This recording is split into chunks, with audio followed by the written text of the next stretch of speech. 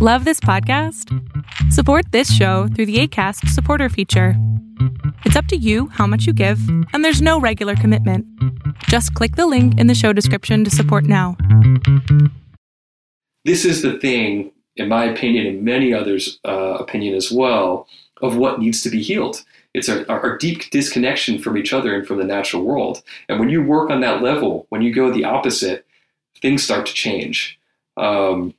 And when you realize this deep interconnection, this deep interrelationship, this deep livingness, all of a sudden you don't want to harm anything. You want to heal things. You want to respect things. You want to revere. I shouldn't even say things. You want to thank all these living beings around you and try and help in their regeneration and the continual vitality and the sustenance and the love. It's just such a different shift. And I think that's really what we're talking about here. It's going towards one way or the other. As I talk about in the book, we're approaching a crossroads. And so it has many, this ideology of fragmentation also takes form in our mind, but I think I'll cut it there just to explain your question.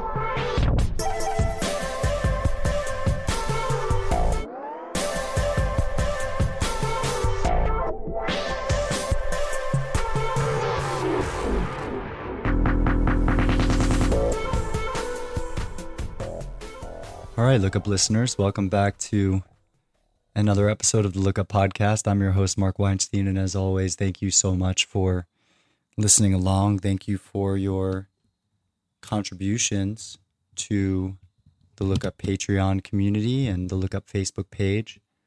Thank you for your support and your comments and your feedback, and for responding to the newsletter. This week, I wrote about why it's important to seek dissenting opinions, especially in these times when we are all very clearly living in information silos determined by our own biases via social media algorithms. It's important to proactively engage with those who disagree with you. And can we separate the idea from the person? Can we continue to be friends with someone that holds different ideas than we do? Can we agree to disagree but still be living in harmony? I think that remains to be seen. I think that's why this feels like one of the most existential elections that I've experienced in my lifetime. The inability for us to come together on shared issues, even fighting an invisible threat like COVID-19. You'd think we'd see our nation rally together, but instead it's more politicalization, more polarization, more hate, and we can't even agree on the most basic principles of what it means to be decent humans. But what I think is important is that we do have the ability to choose a different path. We do have the ability to choose to seek out the others, to focus on our shared strengths, our shared love, our shared pains, what really makes us human, the common case of humanity. And there's one tool that we can use that brings us deeper into that state of interconnectedness, and that is the tool of psychedelic substances.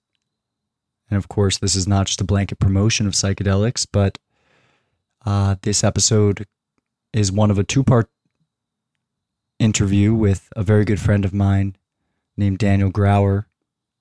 Daniel is an author who wrote the book Psychedelic Consciousness, Plant Intelligence for Healing Ourselves and Our Fragmented World. And you'll see from this interview that Daniel is extremely knowledgeable on the subject. Psychedelic Consciousness was a great read. It's an examination of the use of psychedelics for understanding ourselves, connecting with the world around us, and enacting outer change through inner transformation. We talk about the history of psychedelics and how they were moved into the dark corners of the earth and kept away from Western society almost as myths for a long time. How the science of psychedelics impact our brain and the serotonin receptors, specifically in our brain and the world around us. We discuss the proper set and setting of psychedelic ceremonies.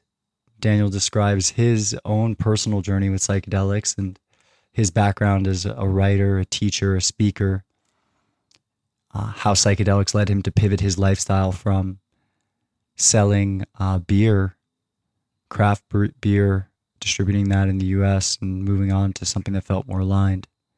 One of my favorite quotes from this episode is, what is the major fear that we have of people being able to explore these different states of consciousness? And so, it's just a pretty powerful episode to understand what is available to us in terms of changing our understanding of the world, and potentially how the world itself is seeking to, as a reaction to this kind of siloed, separate self-centeredness that we seem to have collectively developed, how the world itself is maybe triggering a equal and opposite reaction with the reemergence of psychedelics into the forefront of consciousness over the course of the last decade or so. And there's some incredible resources in the show notes, so as always, check them out. Daniel's a friend, so please, if you're interested in learning more, give his book a purchase. I've given a link to that in the show notes as well.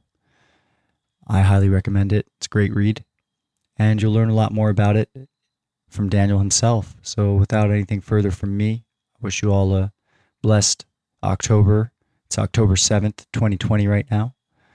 And fall in New York. Leaves are changing. Beautiful time of year in spite of it all. All right. Feel free to reach out if ever you need anything. Take care.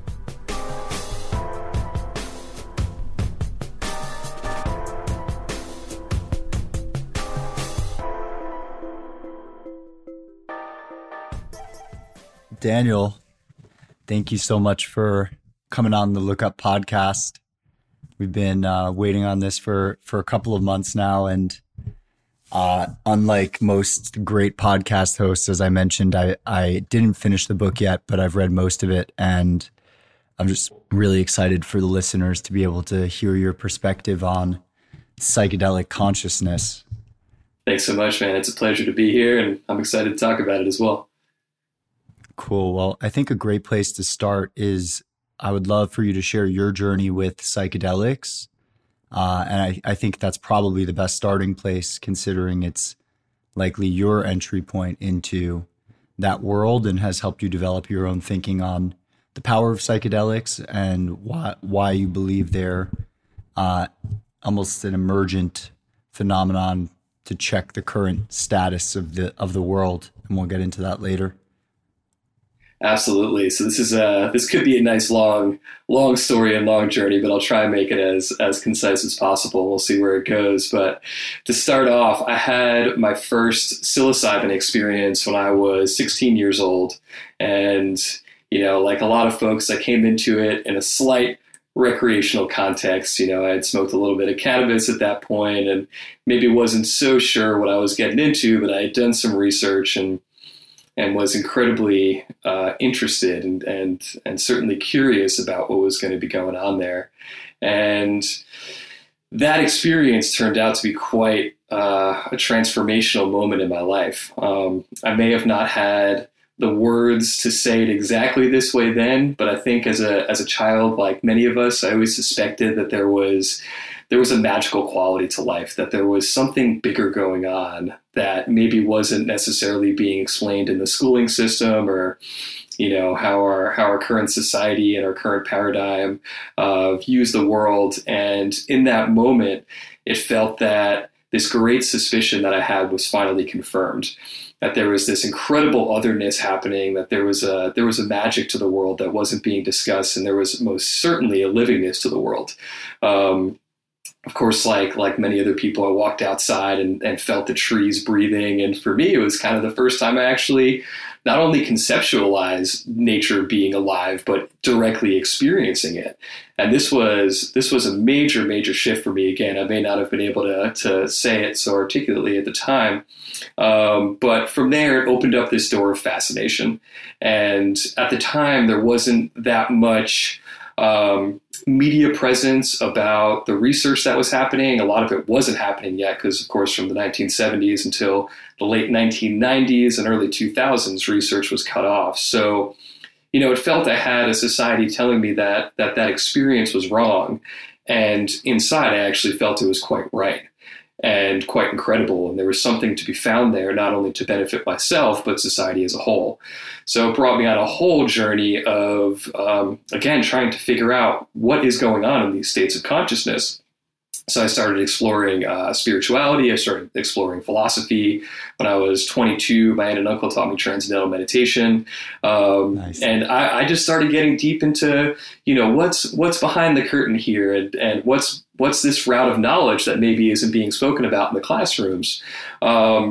And the more I dug into that, the more fascinated I'd become, and I continued to experiment with various other psychedelics, and almost had a practice, I would say, and started getting my hands on any literature I could find on it, whether it was, some of the Carlos Castaneda books, which have, are a bit contested in their accuracy, and, some other stuff around there. And of course, reading Terence McKenna and Ram Dass and Aldous Huxley. And I was fascinated. And so for me, that was really where I was getting a lot of my learning from.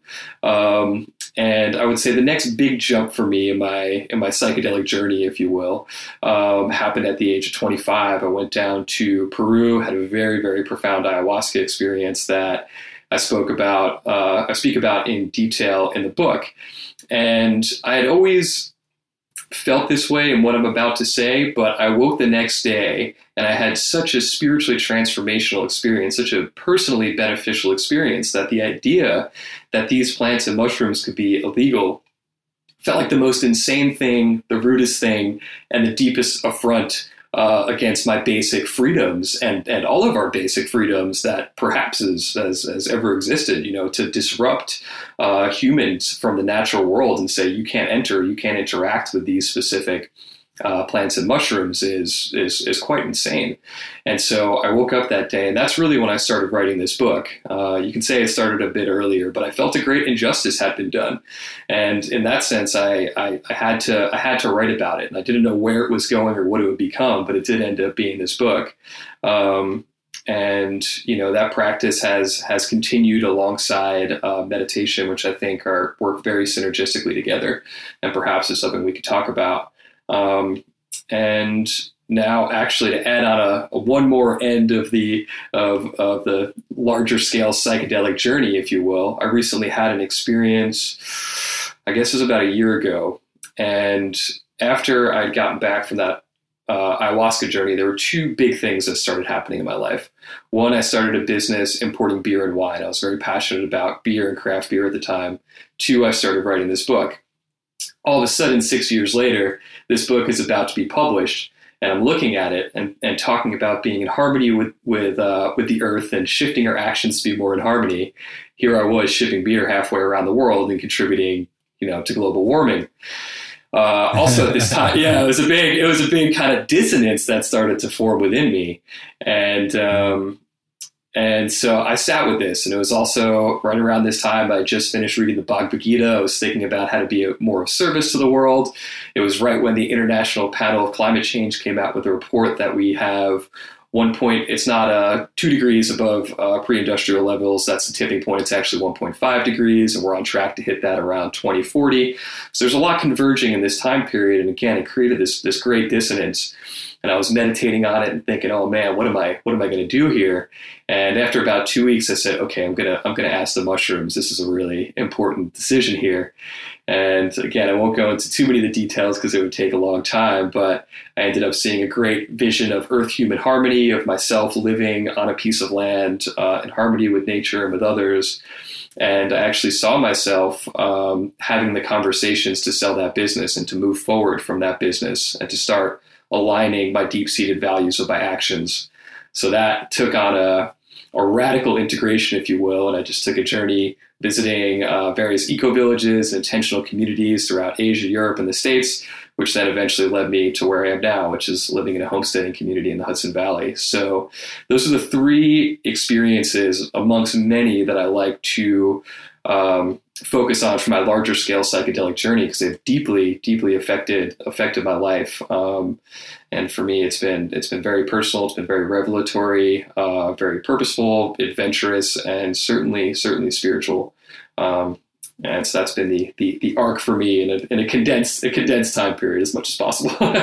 Yeah, no, thank you for sharing. Thank you for sharing that bit of your journey. I think it's brave, even though psychedelics are becoming more a part of the consciousness and people are more publicly aware of them. Paul Stamets coming out with Fantastic Fungi documentary, and Michael Pollan releasing, I guess, How to Lose Your Mind, I think is what it's called. Sam Harris speaking about these things. It's great, and yet there's still a stigma, right? And these substances are still, in various legal jurisdictions not acceptable. And so, I think the more people come out with a lucid framework and a lucid, like clearly well thought out, articulate description of their experience, plus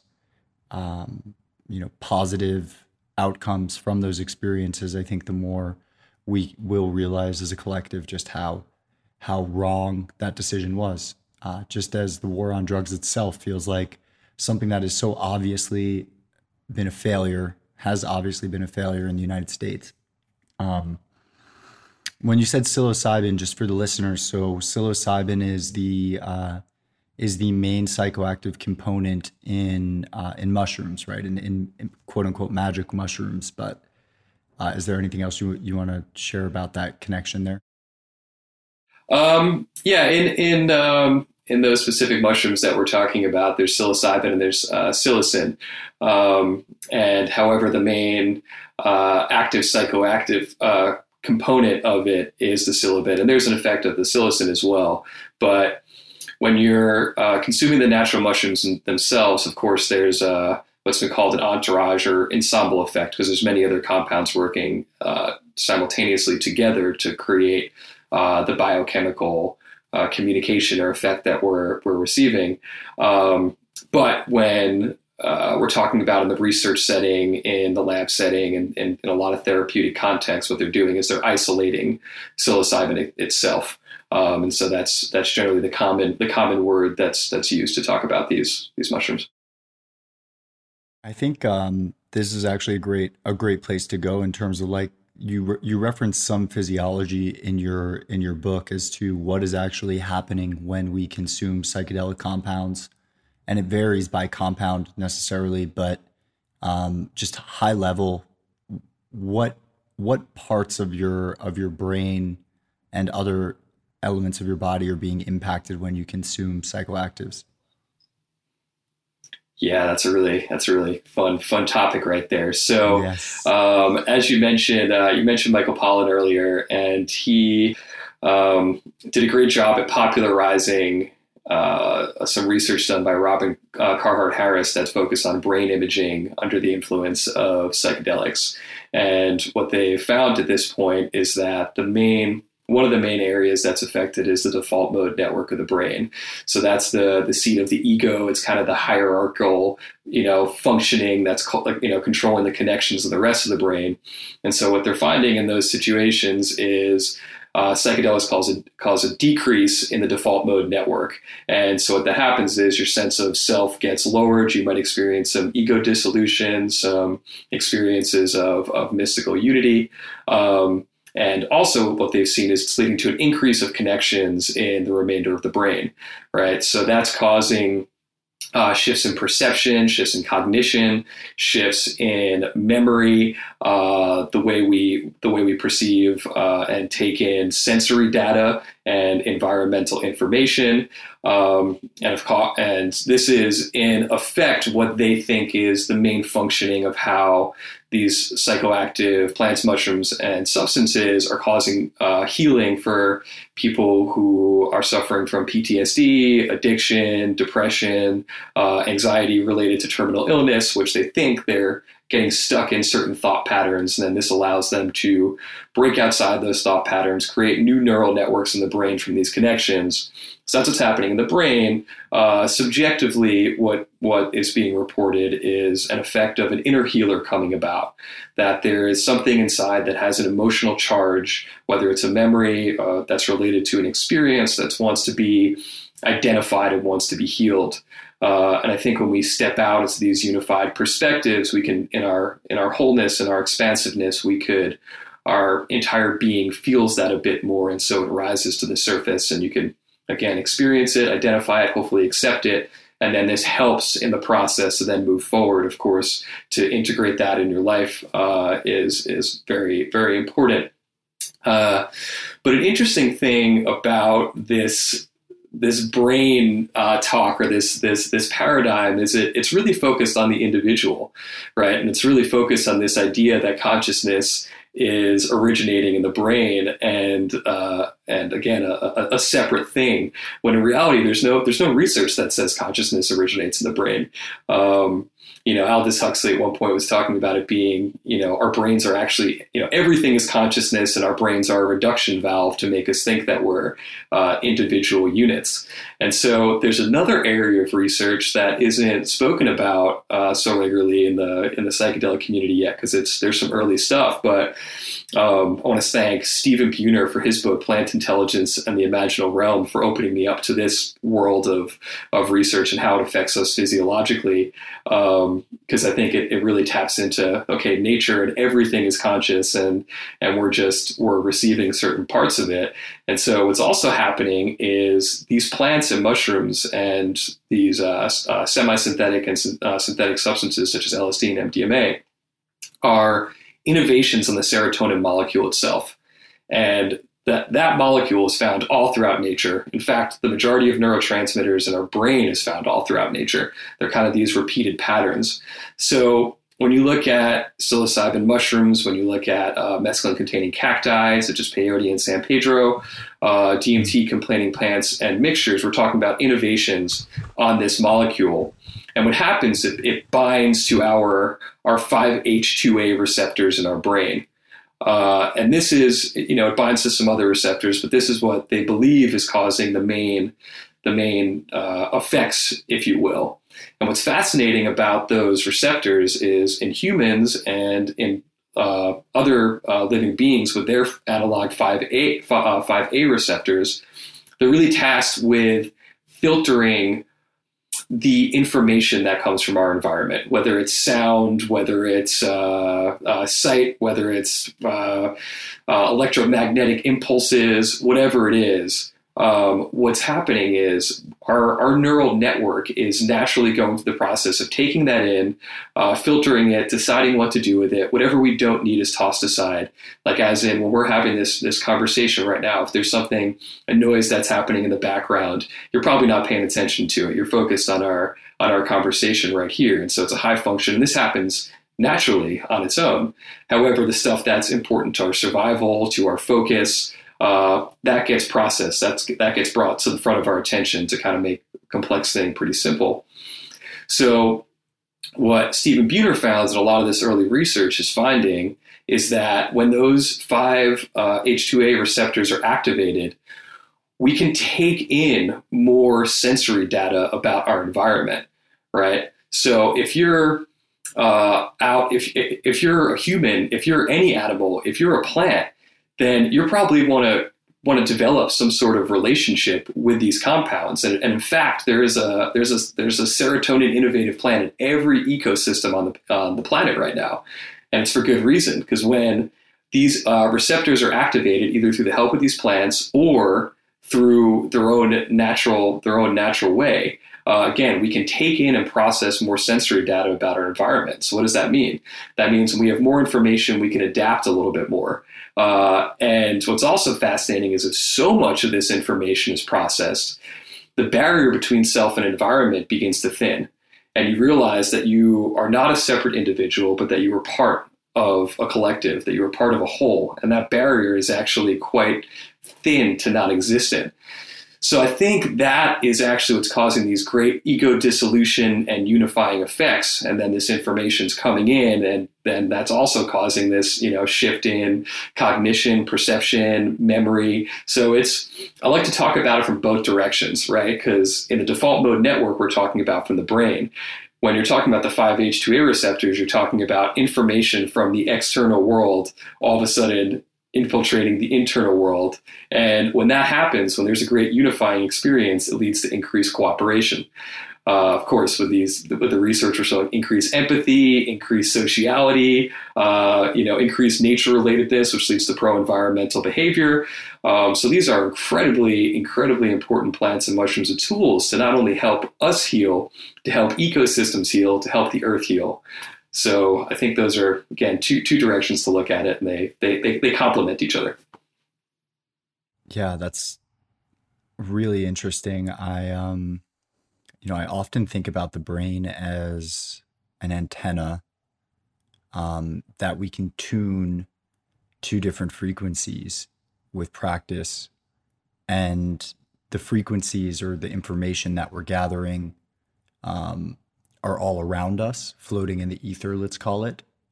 Potentially ideas are just ethereal. They're out there. They're not ours to own or hold. It's not my idea. Oftentimes we see new concepts emerge in different parts of the world at the same time.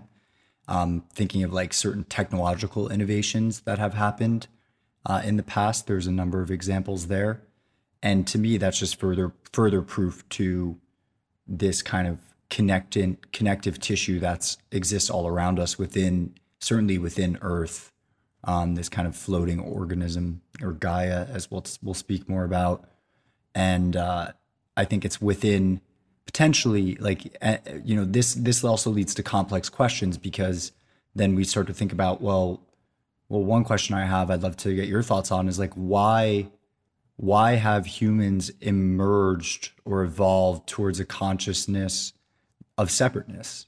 Like you mentioned this briefly in your book. You talk about kind of the evolution of humanity towards from kind of hunter-gatherer nomadic living towards the agrarian lifestyle. And I know this is something that Yuval Noah Harari has mentioned in his book Sapiens. I guess this is a question that can't be answered by humans, but what is your hypothesis as to why we have evolved towards separateness over time?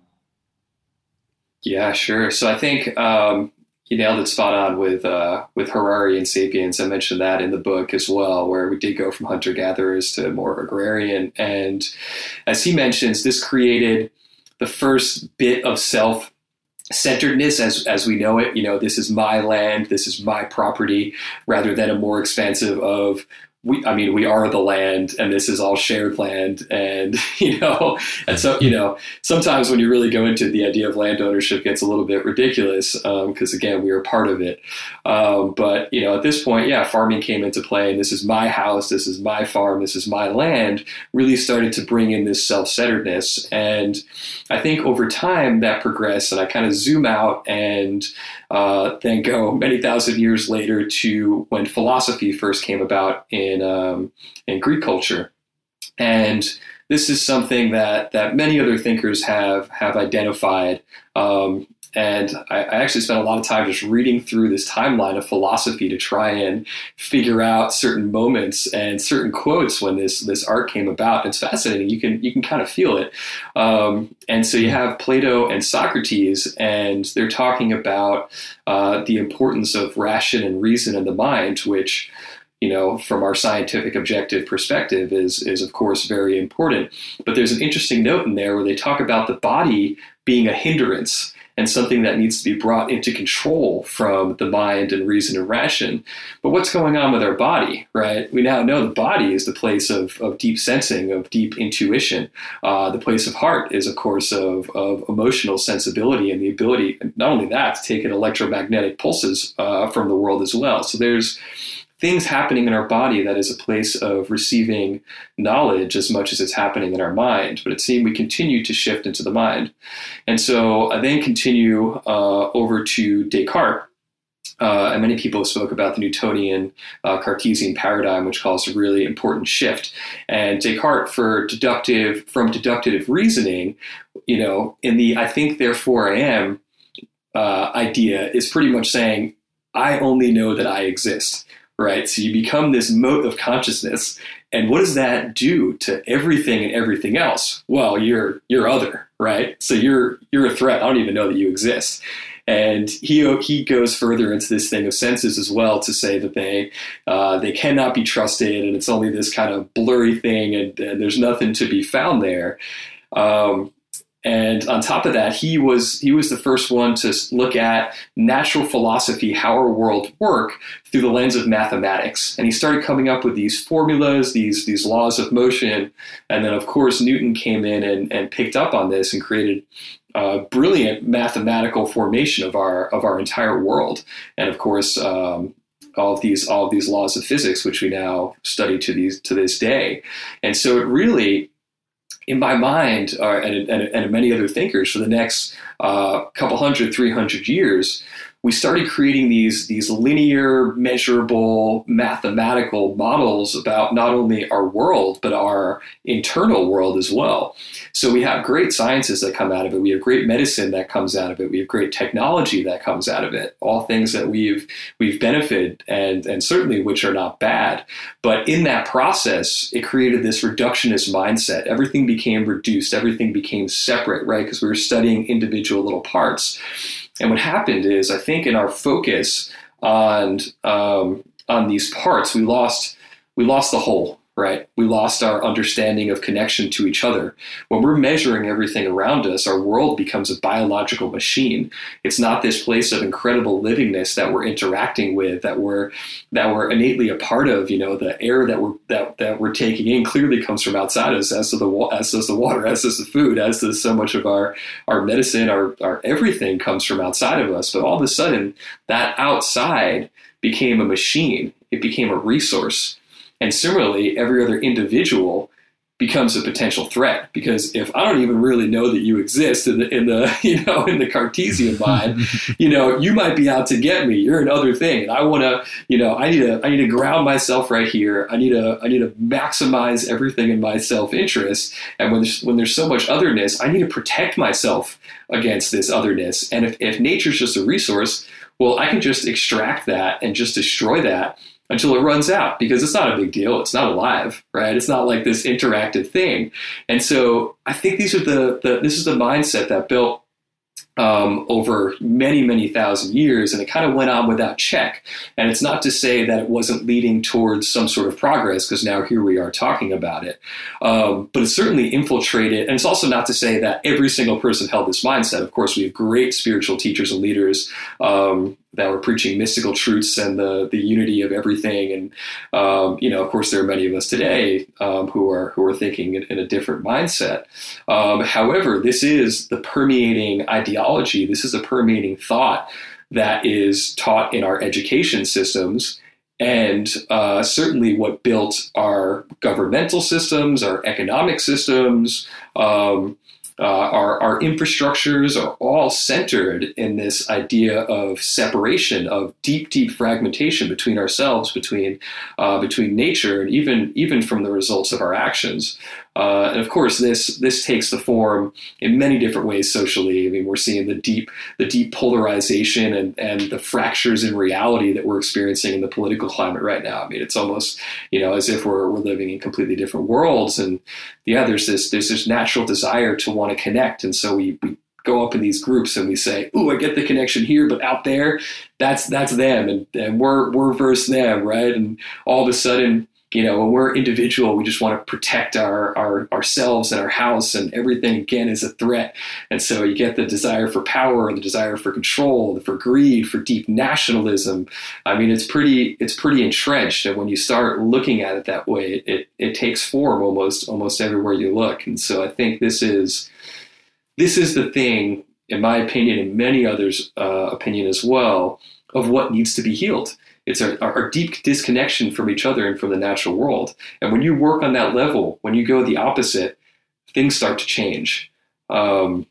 And you want to, when you realize this deep interconnection, this deep interrelationship, this deep livingness, all of a sudden you don't want to harm anything. You want to heal things. You want to respect things. You want to revere. I shouldn't even say things. You want to thank all these living beings around you and try and help in their regeneration and the continual vitality and the sustenance and the love. It's just such a different shift.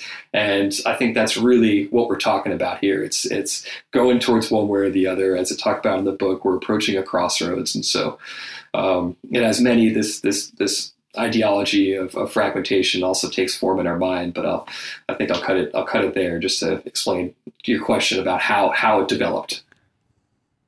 Yeah, I think that's a great thread. I mean, I have questions around, I have my own personal questions as I kind of grapple with these ideas as well around, like, when I look around at nature, even in a psychedelic journey at times, I mean, there can be some destructiveness within nature itself, right? Just as humans are a part of nature, there is, even at like a plant level, when you speed things up, plants competing for resource, conifers versus angiosperms, in terms of like forest fires and the way that they evolve in a space. And so, there's like simultaneously this, I think Watts like described it really well. He talks about, you can look around and see the human as basically just like a pair of like a set of teeth, just like gnashing away and like walking around, just like needing to like eat, and that's really it, and just consume, and that can be a really ugly vision of the world, and that's probably an accurate vision of the world. But then you can also move beyond that view and simultaneously hold that gnashing, gnawing kind of hunger is just a part of it all as well. And so, I guess it's like, one, I mean, maybe it's a good question to ask is like, why is there backlash against this frame of thinking, this kind of like unity thinking, that kind of reacts to it as this is woo woo, or this is kumbaya utopian thinking that is not really, the outcome of which is not where the people who hold these views are actually projecting we go, but instead it leads to some other destructive dystopian outcome. Yeah, that's a great question. And I like how you mentioned it. Of course, destruction is part of the system, as is death, right? And death itself is also part of a deep cycle of interbeing, of course, of death, of life, of a transmission of energy that is continually feeding a cycle here. And what we're looking at on the whole, and this kind of breaks into a bit of Gaia theory mindset, is the overall system on every single concentric level is looking for some sort of, like how Buhner called it, homeodynamics, right? Which is some sort of continually adaptive balance and moving towards higher levels of complexity to achieve increased survivability. And again, to keep on kind of surfing this. So it's not to say in a unified world that there's not still competition and that there's not still destruction, because those are inherent parts of the system, right? But it's still, these are aspects of a larger whole. And I think that's an important thing to talk about here, right? And so to the idea that unity is a woo-woo thing, I mean, I guess it could be taken as so, and at its surface level, it could be perceived as so. But when you start looking into the nature of reality, you cannot find the separateness from things. It actually doesn't exist. We are living in an incredibly, incredibly complex world, right? And it's all completely interrelated in this crazy, like I said, destruction, life, death, balance. And actually what's being found is, of course, competition's part of it. But what is also found is that there is an incredible amount of mutual and symbiotic relationships. And in fact, that's what leads to the greatest success.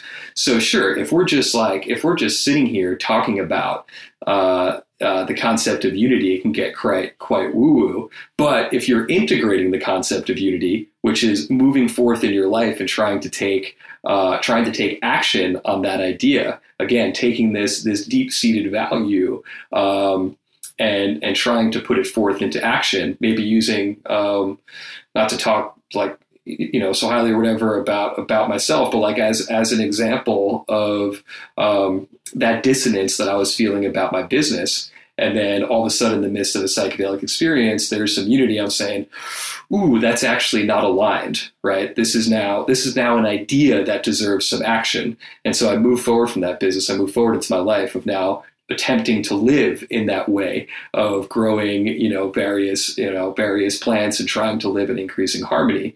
So I think that's really where that break is, right? It's one thing to talk about it. It's another thing to try and act on it. And it's also another thing to say that unity is just fluffy love, kumbaya. It's like I said, it's also destruction. And when you look at the larger Gaian picture, what you're seeing is these concentric flows of information and this concentric flow of adaptation. And the deeper that we look into these systems, which are essentially, again, these are neural networks that are going from individual to collective to further collective to further collective, and it's all attempting to work together to increase, not only individual survival but the collective survival as well. In all of these parts, there are these crazy interacting factors, and of course, when we look in ecosystems as Paul Stamets popularized, there's the mycelial underground network, and trees, bacteria, of course, as I mentioned, are all connected through this web underneath the ground, and they're feeding water, they're feeding nutrients and medicine to certain parts of the ecosystem, they're feeding certainly information to each other, and so this is a great example of complexity in unity, and it's highlighting diversity. It's highlighting the more wild it gets, the more diverse it gets, the stronger the system is, so long as it's maintaining that cohesiveness, so long as it's maintaining the understanding that we are part of a larger whole. Same thing, you look at the cells in our body. Of course, they're kind of autonomous individuals, but they're also simultaneously working towards the survival of the whole. And can those cells fathom us sitting here and having a conversation as a larger collection of cells? I don't know, probably not. In the same way, can we sit here and try and fathom the great intelligence of ecosystems, the great intelligence of the earth of the whole that we are all inevitably part, right? And so this is all it's all part of it. And you can try and say that unity is a fluffy idea, but when you look at this reality, it's just the nature of nature itself. And the more we learn that, the more we lean into that, the more we can begin to start replicating life-bearing systems and put ourselves as a part of these systems, rather than, you talk about dystopian, where we've led ourselves as a result of thinking that we're fragmented rather than unified, is destroying the entire world, burning down the entire world.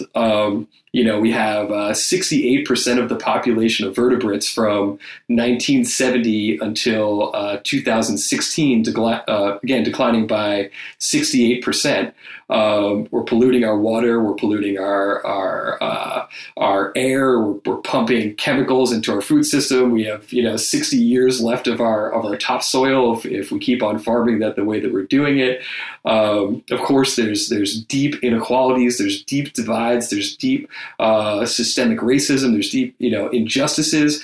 This is I think a ton more dystopian than a reality that we're looking at that's unified, of trying to lean in to these symbiotic connections. So that would be my response to that. Yeah, I think that's a great point.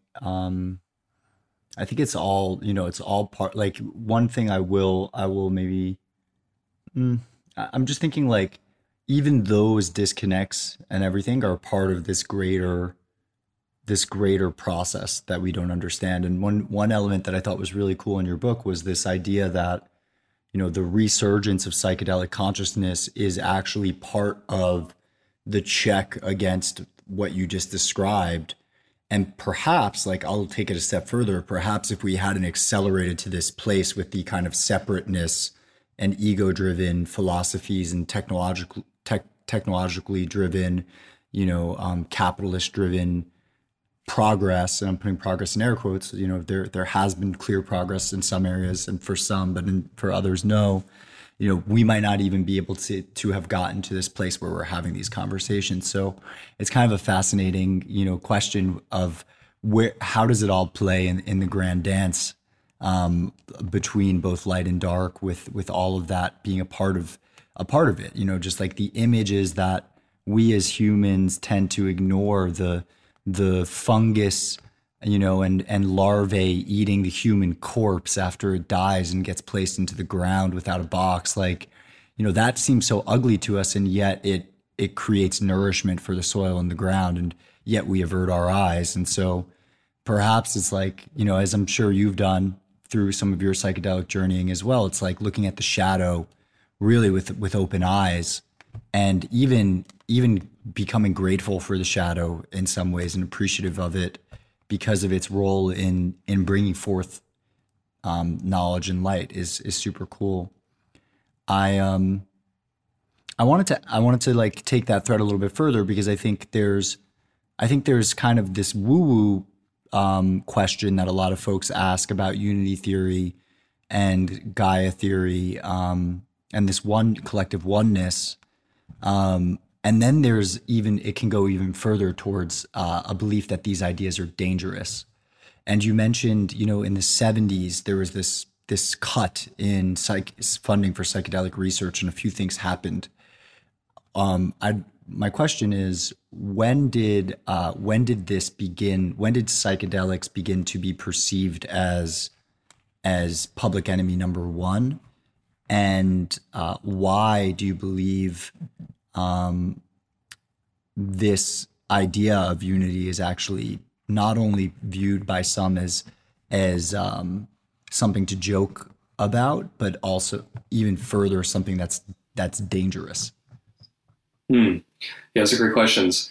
So I'm gonna start off. You mentioned earlier, and we were talking about the destruction and the natural way of things, and in this same way, as you just mentioned, the whole path that we've taken, the whole ideology of fragmentation that's come about, everything that's come with it, yes, is all part of whatever is happening here. And hopefully it's all part in leading us into a direction that is going to lead towards increased complexity, increased survivability, whether for ourselves or for the whole.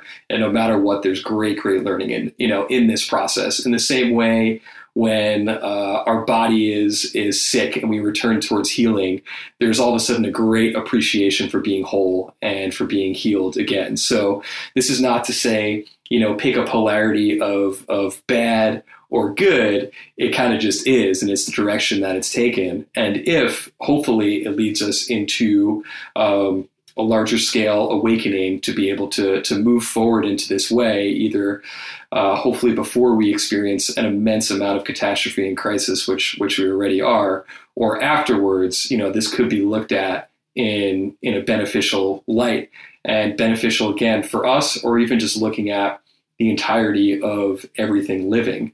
And you also brought up a great point about the history of psychedelics, not only in American history, but in larger history as well.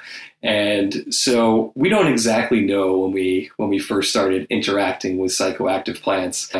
Of course, there's the Stone Dave theory that Terence McKenna put out there that is actually, which is psilocybin mushrooms that help lead towards our consciousness and the creation of language and being able to reproduce more, and the increase or the expansion in our neocortex that evolutionary theorists don't have an example for. But certainly about 20 or 30,000 years ago, we start seeing cave paintings all around the world, and there's absolutely references to psychoactive plants. And of course, where do we draw the line? We all know that our food and our medicine comes from the natural world, and of course, psychoactive plants were part of this.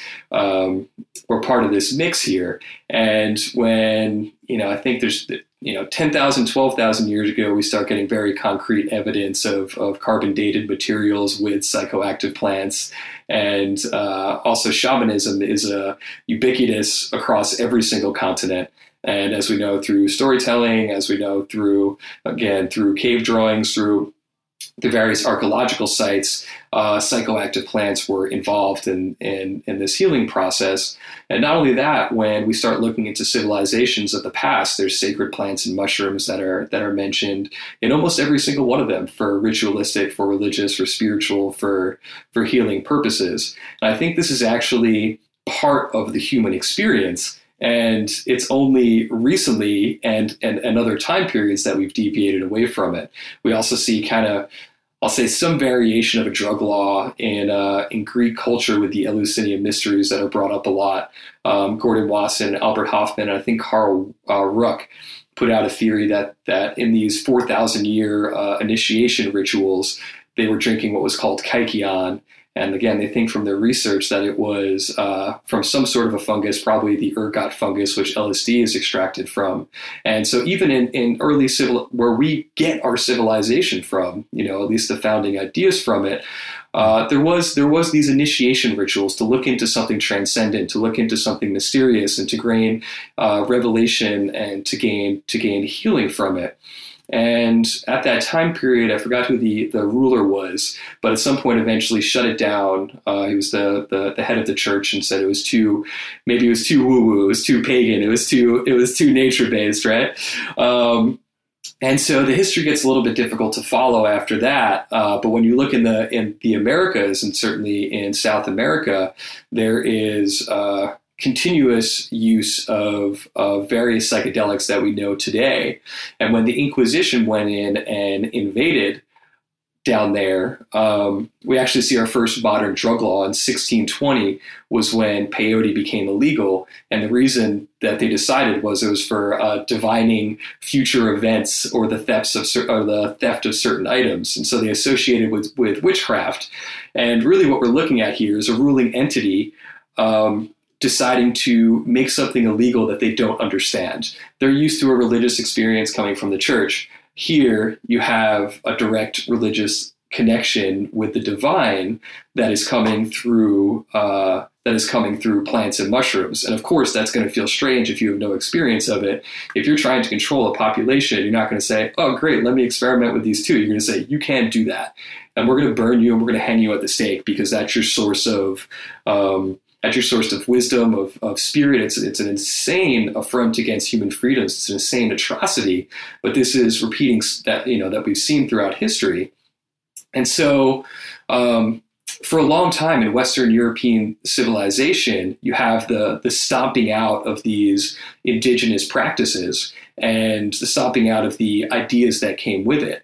And in a lot of those cultures, there was a balance between humans and nature. There was an understanding about, of course, the connected nature of this earth. This isn't a fluffy thing. This is innately part of being human. And when you realize you're part of this world, again, you want to revere it, you want to respect it, and you want to protect it. And these are of course like the main components in the majority of indigenous cultures of principles to live by.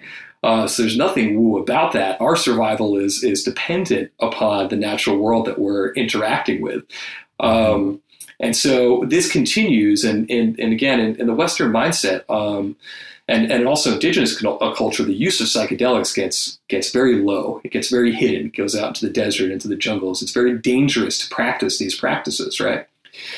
In Western civilization, there is not even the acknowledgement that magic mushrooms exist anymore. For like a couple 100-year time period after that, they go into the category of myth and folklore. At some point, there was even a belief that peyote was mushrooms. These didn't exist in our mind, in our collective mind as well. Then in the 1800s, you have at least the the Western discovery of ayahuasca use, peyote as well. And then the 1900s, of course, in the 1940s was when Albert Hofmann first synthesized and discovered LSD and ingested it. And in 1955, Gordon Watson became the first Westerner to take part in a psilocybin mushroom ceremony. In 1957 was when he wrote about it in Time magazine. And as we all know about what was happening in the 40s, 50s, and 60s, there's a lot of research going on with psychedelics, maybe we don't all know, in the 40s and 50s. And then, of course, there was a massive counterculture explosion of the use of psychedelics. So all of a sudden, when you go from more or less a society that's living in black and white without access to such incredibly profound and incredibly powerful substances and tools that are revelation inducing, that are spirituality and creative and healing, it's going to be quite intense. And we didn't have the continual line of ritualistic guidelines or understanding about what these powerful experiences were. Right. So it exploded on the scene. It exploded into America. We were just trying to figure out what this was. Then, of course, in the 60s, there were some unfortunate events that happened. There was the use of it wasn't understood. And again, this is very powerful. You need to have, the mantra in the psychedelic community has always been set and setting. Right. And I also talk about preparation and support and integration for these experiences, preparing and understand what it's going to be like, having someone there to support you, and then also integrating it afterwards. When this was happening all over the world at that time, that information may not have been as readily available. And of course, there were some freakouts. And when there are freakouts happening, that's outside of a religious context. If you're someone who's endowed with protecting the status quo, if you're a leader and you're not understanding what is happening and the deep nature of these plants and mushrooms and their historical use, you're not going to say, "Oh, let's look into this stuff more." You're going to say, "We got to put a ban on this." And of course, we now know that Nixon also had a very racist and a very political agenda to making these substances illegal as well, which there was, the black community using it and the far left as well. So in his mind, he said, all right, and I think he was quoted at some point on saying this, is we can get both of them together at one time and squash, both of these movements if we make these substances illegal. So it's political, it's racist, and it's based in a lack of understanding. However, it's understandable when you look at it of the way of something extreme that entered into society.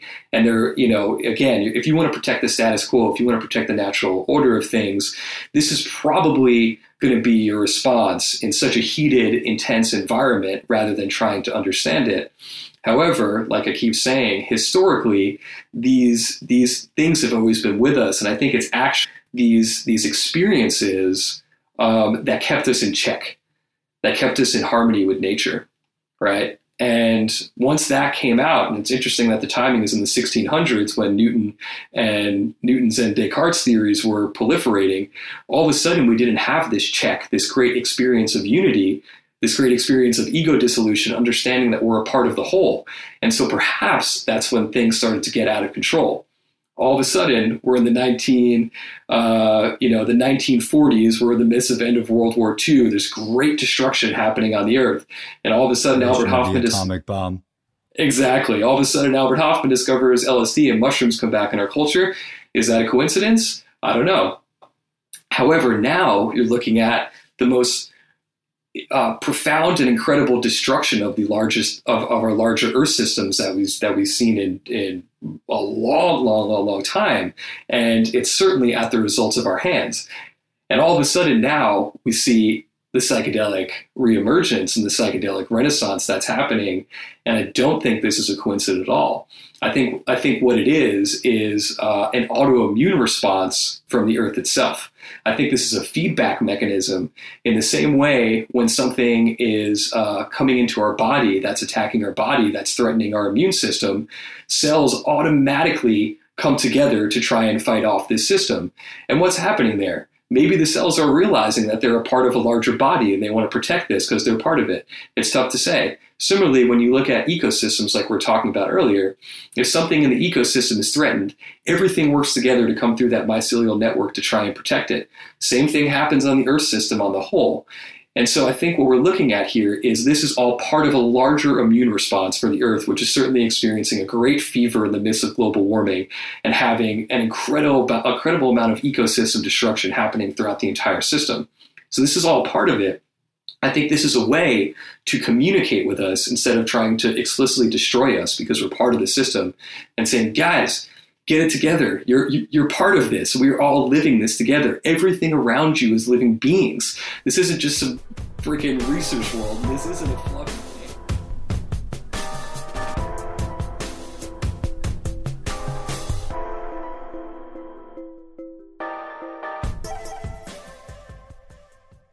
All right. Hello, Look Up listeners. One final note before we go. Thank you again for tuning in. Going forward, we'll be releasing new episodes of Look Up every Wednesday morning, Eastern Time. If you're getting value from this podcast and you want to give back to support our future, please take a moment to contribute to our community on Patreon. Our Patreon contributors have access to some great additional perks, including one-on-one meditations with yours truly. I've shared the link in the show notes below the episode. You can also find the show notes to this and previous episodes on our website, www.thelookuppodcast.com. If you can't contribute at this time, there are other helpful ways to give back. You can share this episode on social media, tag me, and or leave a review on your favorite podcast app. Trust me, every review goes a long way. If you want more content, including more of my personal thoughts, you can follow me on social media. My handle on both Instagram and Twitter is @WarkMeinstein, WarkMeinstein, or you can subscribe to the Look Up weekly newsletter on my website. I'm also very responsive to email, so feel free to send questions, booking inquiries, speaking requests, and sponsorship opportunities to marc@thelookuppodcast.com. Finally, for those of you that don't know, I lead virtual yoga, breathwork, and meditation classes, as well as one-on-one coaching and teaching sessions, which you can book from the website or my social media accounts. Thank you to Sam Palumbo and Patch Kid Music for the great intro and outro tunes and for the sound engineering. Thank you, brother. And thank you to all of you listeners for continuing to support the show, for tuning in. And I hope that you've been enjoying this journey as much as I have.